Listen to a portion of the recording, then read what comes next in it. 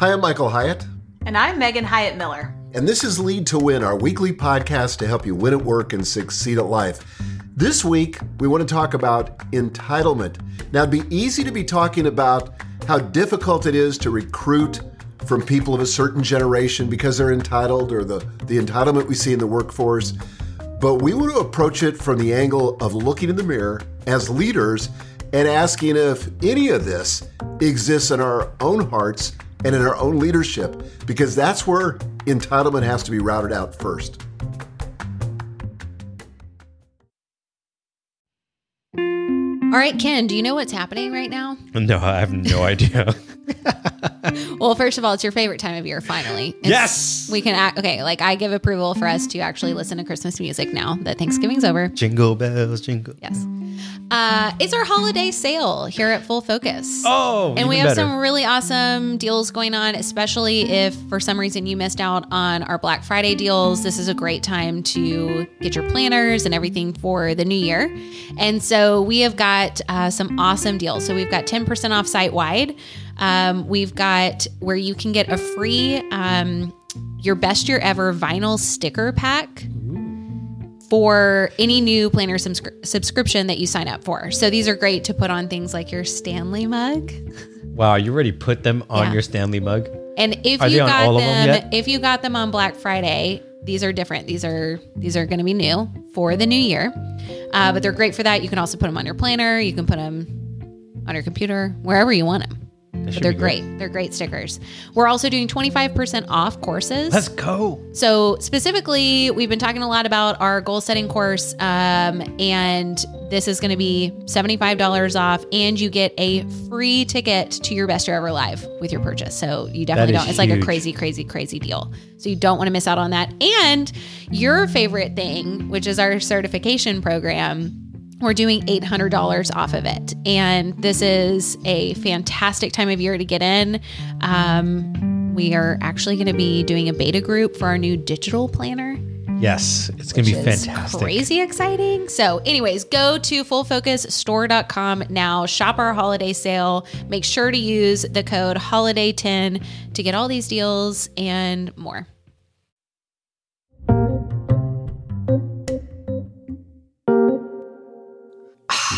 I mean, I kind of want to just let my head smack on my desk at this point because it's way more fun and easier to talk about the entitlement that other people have or complain as leaders about, people who have worked for us or do work for us or whatever that have entitlement issues. And it's kind of like, talking about character defects in your kids. Usually, if you look in the mirror, you can see the origin of those things, of those character defects. And I think with entitlement, it's no different. Very often when there's an entitlement problem that we see culturally, that is a top-down problem that needs to be addressed. Well, I hate that because it's much easier to complain. Just to back up for a second, I think it's really easy to maybe dismiss what we're saying as being the province of narcissistic leaders. And what we know from the psychological community is that narcissism affects a very small percentage of people, truly. Like, we throw that word around and it's something that we, like to attribute to people on a regular basis. But in reality, it's a pretty rare condition that people have. What that means is that the things we're talking about today really could be things that all of us find ourselves doing from time to time as leaders. And the more successful we become, the more likely we are to find ourselves in these places because there just tends to be less accountability. You just tend to have the ability to get away with things that you might not have earlier in your career when you weren't the boss or when you weren't the leader in some way. So I just, in case you're tempted to kind of tune out for a second or think that this may not apply to you, I just want to say I think it applies to all of us, myself included.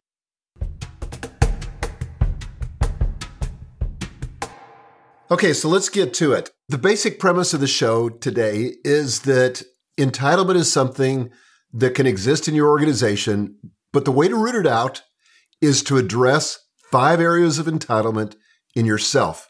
So we got to start with a good long look in the mirror and address where these may crop up for ourselves. So area number 1 is that entitlement is thinking the rules don't apply to you. Where have you seen that in your experience? Besides myself at times? Well, yeah, I'm really talking about other leaders. Yeah. Because again, that's the focus of this episode is other leaders and ourselves and how entitlement can afflict leaders.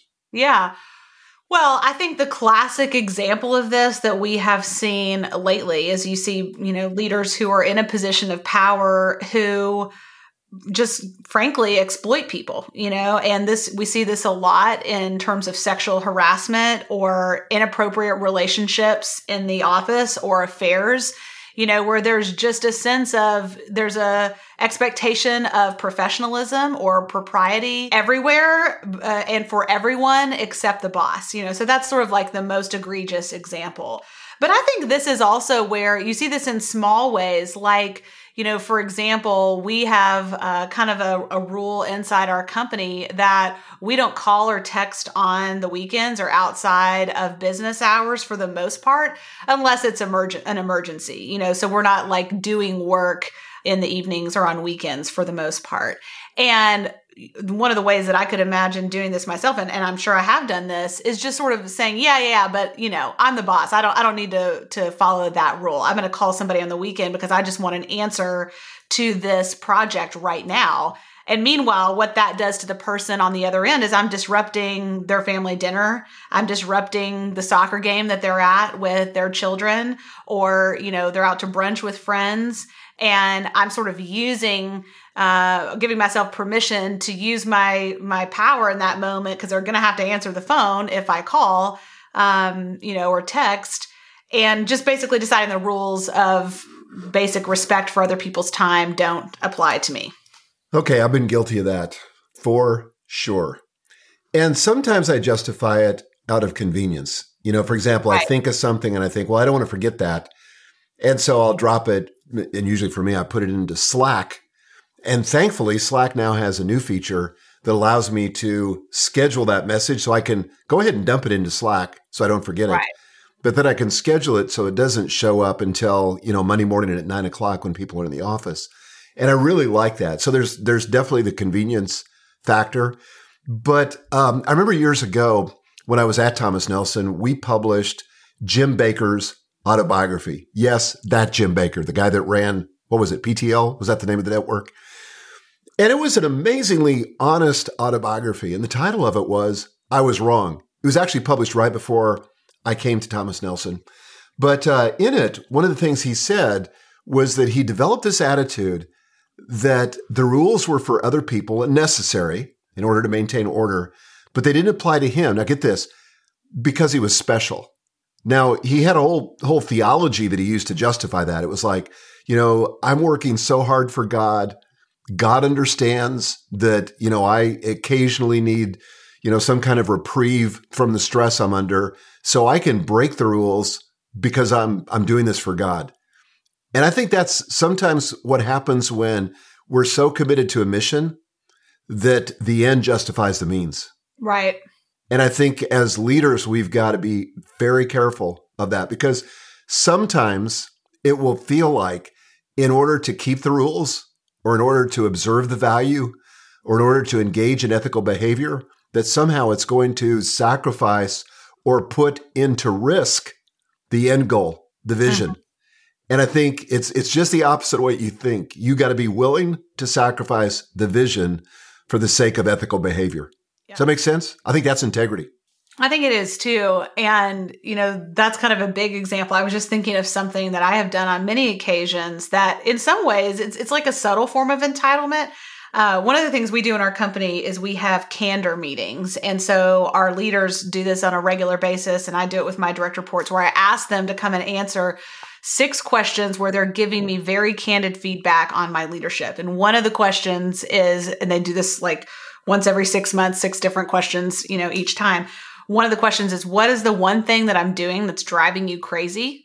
Which, oh, wow. It's probably one of those questions they hate to answer, but they do. And I did this recently. I always get some really good feedback, and something that I've gotten feedback on a couple of times. And I am like determined to fix this is that when I cancel meetings at the last minute, like let's say something really important comes up and then I have to cancel all my one-on-ones and try to reschedule them. And usually that happens on Thursdays for me. That's when in my ideal week, my one-on-ones are.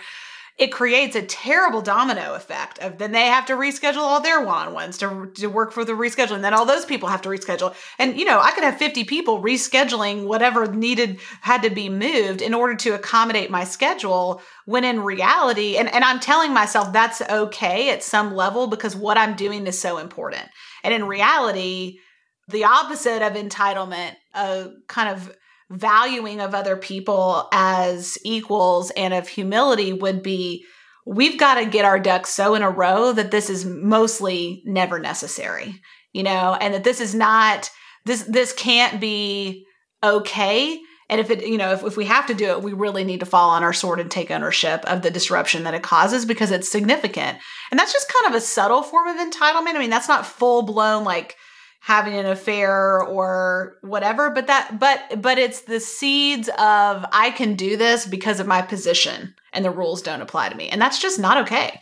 Well, what's missing in that kind of interaction sometimes, I'm not saying this with you, but it happens for a lot of leaders, is we lose our ability to have empathy for other people. Right. So we see the disruption in our own schedule, but it doesn't occur to us to realize this is creating some level of pain or suffering for other people downstream. Right. And unfortunately, and I've seen studies on this, although I can't quote them at the moment, but where the greater your power, the less likely you are to have empathy. And maybe some of that is self-protective.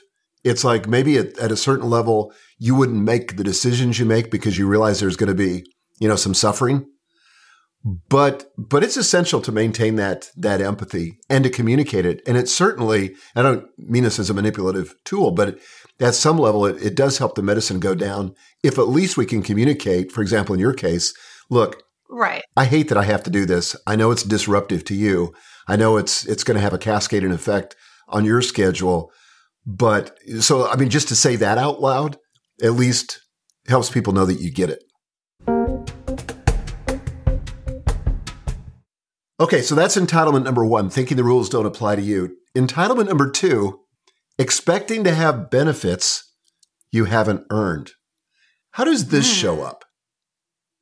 Well, I think one of the ways that this can show up is an expectation that you would have, for example, a big bonus payout or an ownership draw if you're an owner, even if the financial results hadn't been there. That you're just kind of mad, you think that your contribution is so significant that you should be able to have the benefit of those things when the results don't line up with it, and it's like a disconnect between the cause and effect relationship with things. So, for example, you might see this in an organization where, there were all kinds of perks and luxury bonuses and things like that. And then the company is not doing as well.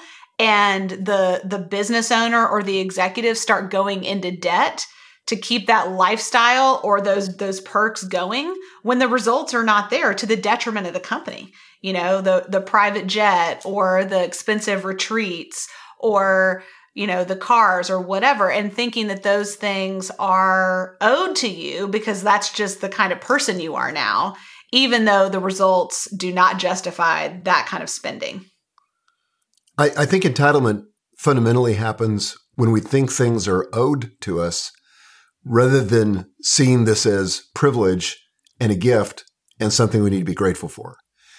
So whenever we sort of have that demanding attitude, like, I deserve a company car, I deserve a bonus payout, I deserve flying first class, I deserve whatever it is as opposed to being thankful when that happens, but not expecting it. And I think that's like the opposite. I think the cure for entitlement is gratitude and not asserting your rights. Like, well, I have the right to that. When you start using that kind of language, that's when you're on the edge of entitlement.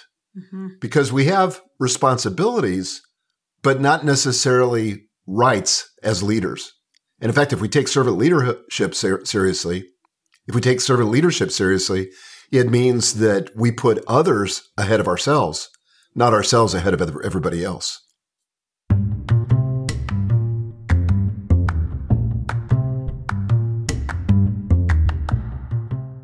Okay, so entitlement number 2, expecting to have benefits you haven't earned. Entitlement number 3, acting as though some work is beneath you. Now, it would be easy to kind of jump to I have employees like that I ask them to do something and the general attitude is that's not my job. But again, we're focusing on this attitude as it shows up in our own leadership journey. Right. And I think it's very easy to, as a leader, to put in your time to do the work in those lower level, early career kinds of things, and then get to the place where you go, well, I'm not going to do that anymore. I'm above that. I have a position of status or a position in the organization where I'm not going to do that. And whenever you start thinking that or acting that way, you're kind of into this area of entitlement. I remember years ago, I had a director who I promoted. And once she was in her new role, she really didn't want to do the work that she used to do, So when she was asked to do a task because there was a need at that point, there was some kind of an event or a situation where that was needed, she didn't want to do it. And she was just kind of like taken aback. And it ended up that we had a lot of round and round conversations about her job description because it was really important to her from a status standpoint not to have to do the work that was in her previous job anymore. And, we talk a lot in our company about doing the things that only you can do and just how that is ultimately good stewardship and how delegation enables you to ultimately make a greater contribution and all that stuff. So in a way, that's not wrong. However, I think this is really where the attitude comes in because, it's important to be willing to do anything that you're asking somebody else to do. Now, that's probably not going to be necessary and shouldn't be necessary on a regular basis. But if, for example, you're not willing to go clear your own plate from a lunch that was catered in and throw it away and feel like you wouldn't be willing to clear everybody's table or place at the table, that's a real problem.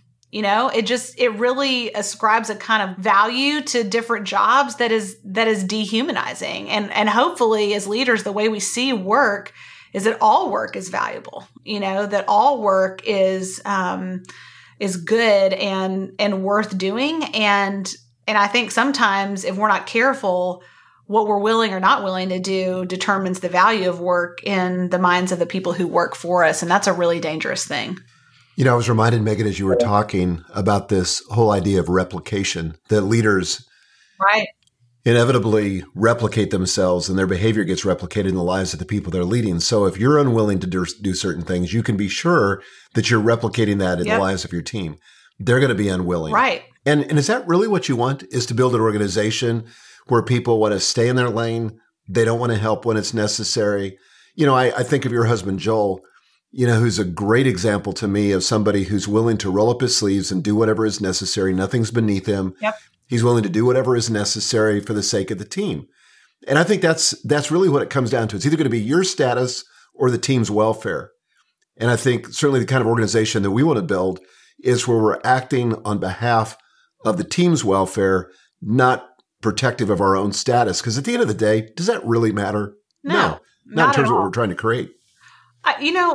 Part of this probably looks like doing things intentionally if you are the leader that are outside of your job description, not in a way that's driving people crazy and meddling in their roles, but that sometimes you intentionally are the person, for example, that clears the table or takes the thing out to the trash can or steps in to help somebody finish whatever. Not obviously that could get way out of control and be not good stewardship of what you're entrusted with as a leader. But symbolically, I think it's important to do that so that your people know, oh yeah, I don't lose face if I help out with this thing. If I roll up my sleeves and help, with some copywriting to finish a sales page that's going out because the copywriters are underwater, that's not a problem. Like that's totally, or write a couple of emails, like it's fine, and I think that People need to see this modeled because especially young leaders, maybe that's what they think they're supposed to be doing, that they're going to compromise their authority if people see them doing their old job. And it's actually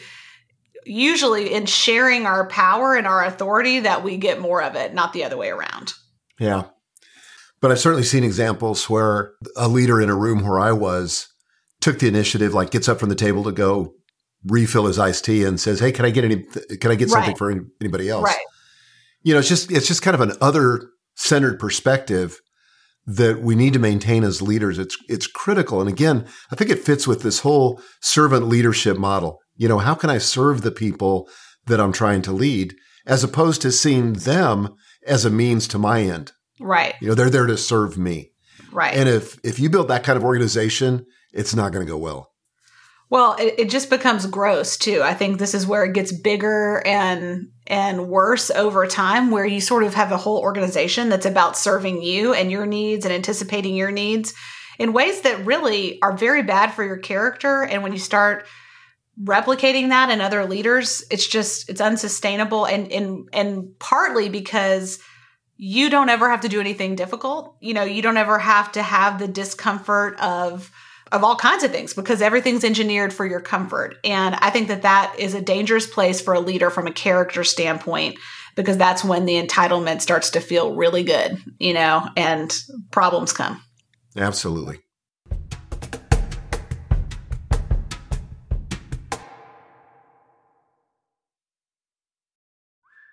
Marissa, I cannot tell you how excited I am for your best year ever live coming up January 5th. Yes, I'm so excited too. I can't wait. Yes, this is the event that you would want to come attend if you're just like, man, I want to look at how well did I do in the past, but I also want to set myself up for success to have, like we call it in the title, your best year ever. This is the event you want to be at. We have thousands of people coming to this event already. And you and I will be emceeing this event. Yes. So there's going to be a lot of fun, a lot of excitement to come join us to make it a great year for you. Yes. Now, in order for you to receive it, all you have to do is buy the Full Focus Goal Setting course and you get a ticket to your best year ever. Yes. And the best part is that course is 25% off right now. So you're going to get a discount and a ticket to the live event, which is normally $197. That's a killer deal. So it's a killer deal. It's a no-brainer in my opinion. But definitely join us. It's going to be so much fun. January 5th, it's totally virtual. So no matter where you are in the world or, whether you can get on a plane or not, don't worry about it. You don't have to. You can do this from the comfort of your own home and we'll be right there. Yeah. And just imagine having your goals already set for the entire year and a plan to execute them. Yeah. That's worth all the money that you can. And the best part, it's a free event for you if you buy the Full Focus Goal Setting course. Yes. All right. Well, we would love to see you there. So make sure to go to fullfocusstore.com and take advantage of this deal. We'd love to see you at your best year ever live.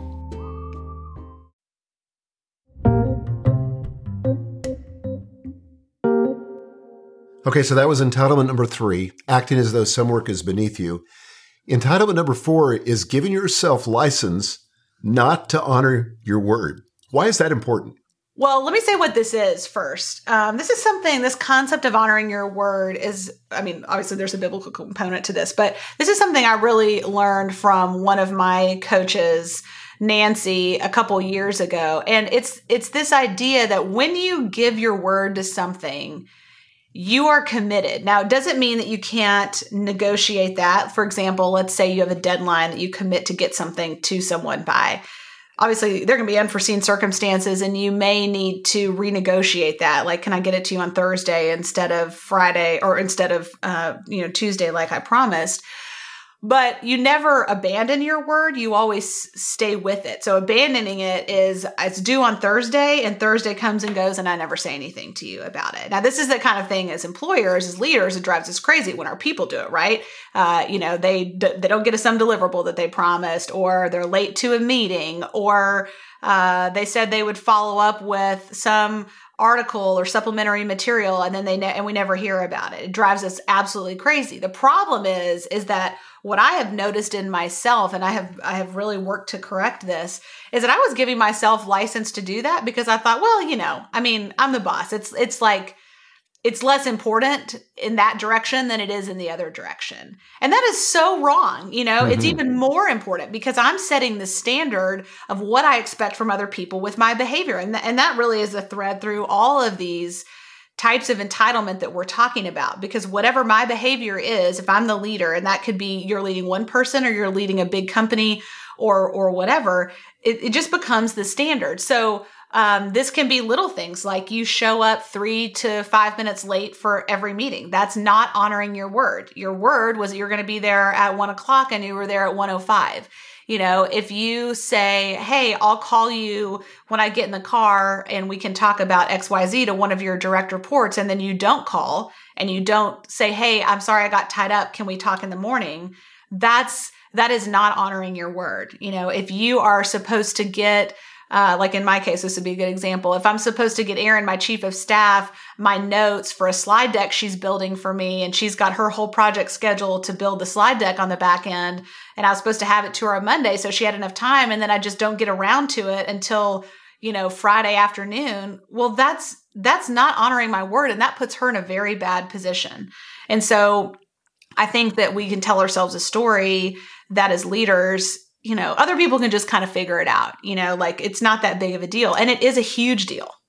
Yeah, this is the problem of thinking we're the exception. Right. Right. So that's part of entitlement. So I want to tell a story that I don't think I've told for a long time. I don't think I've told it on this podcast. Parenthetically, if I have, you guys stop me. But Dr. Stephen Covey talks about the difference between integrity and honesty. And this is a really good distinction. They're two sides of the same coin, but integrity is making your behavior conform to your words. Honesty is making your words conform to your behavior or reality. Okay. So back when I was fresh out of college, I took a job as a director of marketing for a relatively small publishing company. Back in Waco, Texas, it was called Word Incorporated, Word Publishing. And my boss, who would later become my business partner, is a man by the name of Robert Wolgemuth. And he and I are still great friends to this day. We've been through a lot together. But at that point, he was my brand new boss. And so he hired me for this job. And this was back in the early 80s. And I needed $30,000 a year, which was pretty much what I needed to live on at that point. And so I told him that. And he said, well, I can't really pay you that much. He said, I can pay you $27,000 a year. And he said, the truth is you don't have really any experience in marketing. He said, I think you can do the job, but I want to do it for like 90 days, 90-day probation. And if you kill it, if you really do the job that both of us think you can do, then I'll give you the raise to $30,000. So man, I love a challenge, and I went crazy for the next 90 days. I was working 10 hours a day. I was reading books like crazy. I was doing everything I could to really do an outstanding job. So it came to day 90. I was pretty proud of what I had done. And so, as I expected, Robert called me and he said, hey, it's day 90. Come up to my office. I want to talk to you. And so I walked into his office, and he did not look that happy. And I sat down, and he said to me, he said, I'm afraid I have some bad news. He said, I want to start with the good news. He said, you have killed it. You've done a fantastic job over the course of the last 90 days. And I told you that I would give you a raise to $30,000 a year if you did a great job. And you've done a great job. But here's the problem. Since that time, our parent company has put both a hiring freeze and a salary freeze on the business. And I can't do what I said I would do. I'd like to. You've earned it. You deserve it. But I can't give you that raise we discussed. Well, man, I was crestfallen. I was just so discouraged. I thought, wow. And that $3,000 meant a lot. So I went back to my office and kind of worked through the rest of the day, went home, talked to Gail about it. And Gail, like she always does when I go through something challenging, she said, well, honey, you just need to, give this over to God and just relax and trust that it's all going to work out. But it's okay. We'll figure it out. She said, I know you love this job. I know you love working for Robert. So let's just, keep working hard and we'll just see what happens. Well, the very next day he calls me. First thing, in the morning. It's like 7:00 in the morning. I got there early. He got there early. So he said, come to my office. I want to talk to you about something. So I walked into his office and he said, have a seat. And I did. And he was holding an envelope in his hand. And he said, I'm about to give you something that you can't refuse. But he said, I went home and talked to Bobby, his wife at the time. She's since passed away. He said, I talked to Bobby about this. And what I realized last night was that I made a commitment to you. The company, sort of this abstract entity, didn't make the commitment. I made the commitment. And I want to be a person of my word. And so here's a check that I've written out of my personal account. And it's the $3,000, the raise that you would have gotten. I'm paying you out of my own pocket. Like I said, you can't refuse it. I know you're going to try to blow it off, but you can't. Well, guess what? That taught me more about what integrity means and keeping your word than any lesson I could have ever learned, any theoretical conversation I could have had. And I go back to that again and again and again. And oh, by the way, that was Robert. He was always that way. His word was his bond. If he told you he was going to do something, take it to the bank. And that was a good example of literally taking it to the bank. Gosh, I love that story. And I've, of course, heard that story many times throughout my life. But it's just such a powerful example of honoring your word and not shifting the responsibility for that word onto a company that couldn't honor the word. You know, I mean, he really stepped up and went above and beyond to do that. And I think that's a great example for leaders. You're still remembering that decades and decades later, and it shaped your own character and how you've challenged yourself to show up as a leader ever since. And I think that that's what we have to do in all the decisions that we have in front of us, small and large. And what I realized myself a couple years ago was that if I didn't get serious about honoring my word and practicing honoring my word and following through, or at least renegotiating things, taking the initiative to do that if I had to, then I wasn't going to train myself to have the kind of character I needed when it really counted and the stakes were high and the cost was far more painful. You know, you're writing a check out of your personal account, or you're going to have a compromise in your operating results because you chose to behave ethically as opposed to not. Don't neglect to prioritize the small ways you give your word that seem insignificant. You know, what time you tell your spouse you're going to be home, what time you show up for a meeting relative to what time it's scheduled, when you send the follow-up, you know, or complete the action item based on a deadline out of a meeting.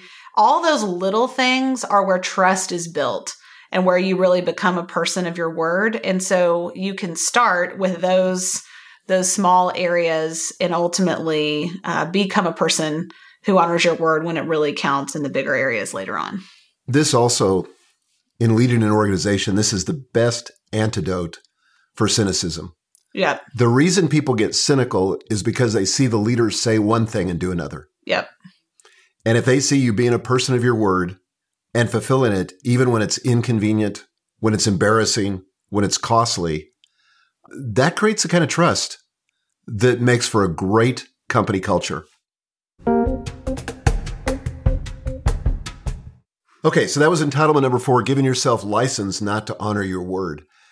Entitlement number 5, not taking responsibility for your results. I know this drives you crazy, Megan. Let's talk about it. It does drive me crazy. Well, you know, we've talked many times about our coach Eileen in the past and her great question, what is it about your leadership that led to these results? And really, I think that question is necessary because so many leaders are quick to come at this with a perspective of entitlement, that they are, they're owed results, and really that it's ultimately the responsibility of the people that worked for them to deliver the results, which, you know, it's great to share the credit with people when things go well. And that's a mark of a good leader, to be able to let other people take the credit, you know, and really champion their efforts. But it is a mark of poor leadership to shift blame and to deflect responsibility when the results are bad. And so this just makes me absolutely crazy. You know, when you blame external circumstances, you blame other people. And, you know, I have yet to experience something within myself, a failure, where there wasn't some part of my own leadership that delivered the results that I didn't like. It's not necessarily 100%. It's not necessarily all my fault. There certainly are circumstances that were either outside of my control or they were in someone else's control, and that what didn't get delivered in the way that it needed to. But usually there's some thread that comes back to something in hindsight. I wish I would have done differently. I should have done differently. Didn't have my eye on the ball in some way. And I think this is really critical, that we develop the capacity as an antidote to entitlement to be able to take responsibility for our results and take ownership, good, bad, or ugly, and especially bad or ugly, for what about our leadership delivered those negative results. Well, and unfortunately, this is one of those things also that's replicated. If you're making excuses for yourself, guess what happens? Yep. Right. Your team will make excuses for themselves. Mm-hmm. And I think this was brought into sharp focus for us when we read the book, Extreme Ownership, by Jocko Willink and Leif Babin. One of the greatest leadership books that I've ever read. And I think it's must reading for any leader. But it talks about that very thing, and Jocko is an ex-Navy SEAL. And that's one of the things that SEALs learn, in their training, is to take that kind of extreme ownership, that no level of blaming or complaining about somebody else is acceptable. You've got the power, and that's what I think it really is. You've got the power to affect the results. And if you didn't get the results you want, you got to own that. And you got to go back first and look in the mirror and fix what you did or address what you did that didn't lead to the results. Because there's usually, and this is a way to get access to this, if you've got a result that you don't like, ask yourself the question, if I could go back 30 days or 60 days or the beginning of this project or whatever it is before the event happened, is there anything I would have changed or done differently? Mm-hmm. If you can answer that question, yes, and spoiler alert, you can always say yes. Right. You can go back and address that thing, then it was about your leadership. And that's why you can't blame anybody else. That's what's got to be fixed. And it's one of those things that gets replicated through the organization if you do it right. Yeah. And, the best case scenario is part of taking ownership of your results is you're asking that question of yourself all the time. If I was standing here 30 days in the future and the results weren't what I hoped, what would I have done differently? What can I do differently now to change the outcome of that? So I think that this is a great tool for performance as well as personal reflection and hindsight. You can kind of work it either way, but yeah, this is a big one. And if you want to have a high performance team, you've got to have ownership, and it starts with you. Do you think, by the way, inside your company that you can recruit people for whom this is just natural? Or is this something that everybody needs training on and you just have to make it a cultural value so that people see the gravity of it? Yes. I kind of think it's both. I think that we hope and we work toward finding people who align with our values. There's been a kind of a movement away from using the language of cultural fit because that can ultimately lead to bias, and it can be another way of saying we want people that are just like us in ways that are homogenous. But the one place we actually want to be homogenous is in our values. What we really want is values alignment, not quote unquote cultural fit. We want people with lots of different of expressions, but of their individuality, but who are aligned with our values. So hopefully, as we ask questions in the interview process, we're sussing that out. And for example, if you heard someone who, as you're asking them about their professional experience, you hear the language of blame, or you hear language that's not around delivering results, that would be a red flag to me. Me too. I would be very concerned about that. Yeah, I think one way to get to it, just directly, is to ask a question of a candidate. Just say, "Tell me about a time recently when you failed." Mm-hmm. And then if they don't learned. Yeah, and what you learned. And if it's like, well, I've learned that you can never trust management, or I've learned that you can never count on the economy, or I've learned that whatever, not the answer you're looking for, right? Right. What you'll hope they say is, well, one of the things I learned is I really needed to do more research, or I need to be better prepared, or if it's self-directed, that's a good sign. Right. But then the second part of your suggestion is also true. I think you have to build this into your organization, first of all, by modeling And then by explicitly calling it out when you see people do it correctly or incorrectly. Like when someone is in a meeting and they talk about something that they've learned from a failure, or you set up, for example, as we often do, an after action review, and you identify, what about your leadership led to these results, positively or negatively? You really affirm as people are willing to take ownership. And you say, God, that's a great job taking ownership. I really appreciate that. I know that's difficult. And you just affirm that, because you get more of what you affirm, and you get more of whatever you do as the leader. This is why this is one of our 8 core values at Full Focus. It's very important to us. Yep. Okay, let me just review the points we've made. We've said that basically you can root out entitlement in your organization by addressing 5 areas of entitlement in yourself. Entitlement number 1, thinking the rules don't apply to you. Entitlement number 2, expecting to have benefits you haven't earned. Entitlement number 3, acting as though some work is beneath you. Entitlement number 4, giving yourself license not to honor your word. And entitlement number 5, not taking responsibility for your results. Megan, do you have any final thoughts? I always laugh when you ask me this question instead of me asking you this question. Well, the reason I ask you is because you're now the CEO, right? Right. You have the final word. Oh, thank you. The thing that I keep coming back to is that this is won or lost in the small decisions and the small actions and the small comments we make. We either demonstrate that we feel entitled and ultimately create a culture of entitlement within our organizations based on small actions or decisions, or we create a culture of contribution and gratitude and servant leadership based on those same things. And I think that before we spend a lot of time trying to root this out at an individual contributor level, we see a lot of articles about this and so forth right now. We really need to take that long look in the mirror and be willing to hold ourselves to account to make our behavior match our word, as you said earlier. And I think that if we do that, then a lot of the rest of it will take care of itself. So good. Well, guys, we hope this has been helpful to you in your leadership journey. I really think this challenges us. It challenges me to be a different kind of leader, to not just kind of go with the flow and have the status, but without the responsibility. And so, at any rate, thank you, Megan, for joining us today. Thank you all for listening to us. Until next time, lead to win.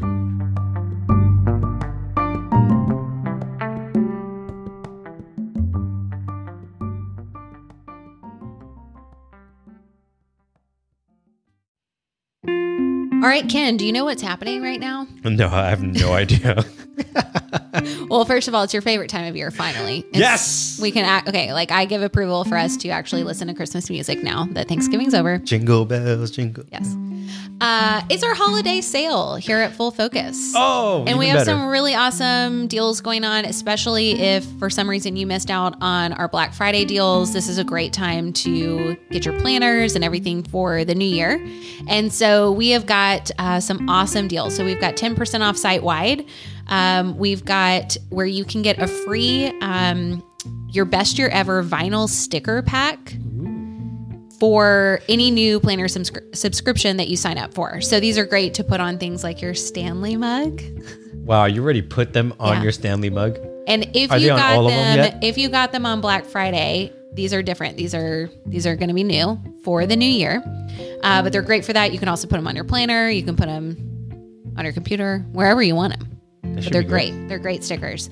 We're also doing 25% off courses. Let's go. So specifically, we've been talking a lot about our goal setting course, and this is going to be $75 off, and you get a free ticket to your Best Year Ever Live with your purchase. So you definitely don't. It's like a crazy, crazy, crazy deal. So you don't want to miss out on that. And your favorite thing, which is our certification program, we're doing $800 off of it. And this is a fantastic time of year to get in. We are actually going to be doing a beta group for our new digital planner. Yes, it's going to be fantastic. Crazy exciting. So anyways, go to fullfocusstore.com now, shop our holiday sale. Make sure to use the code HOLIDAY10 to get all these deals and more.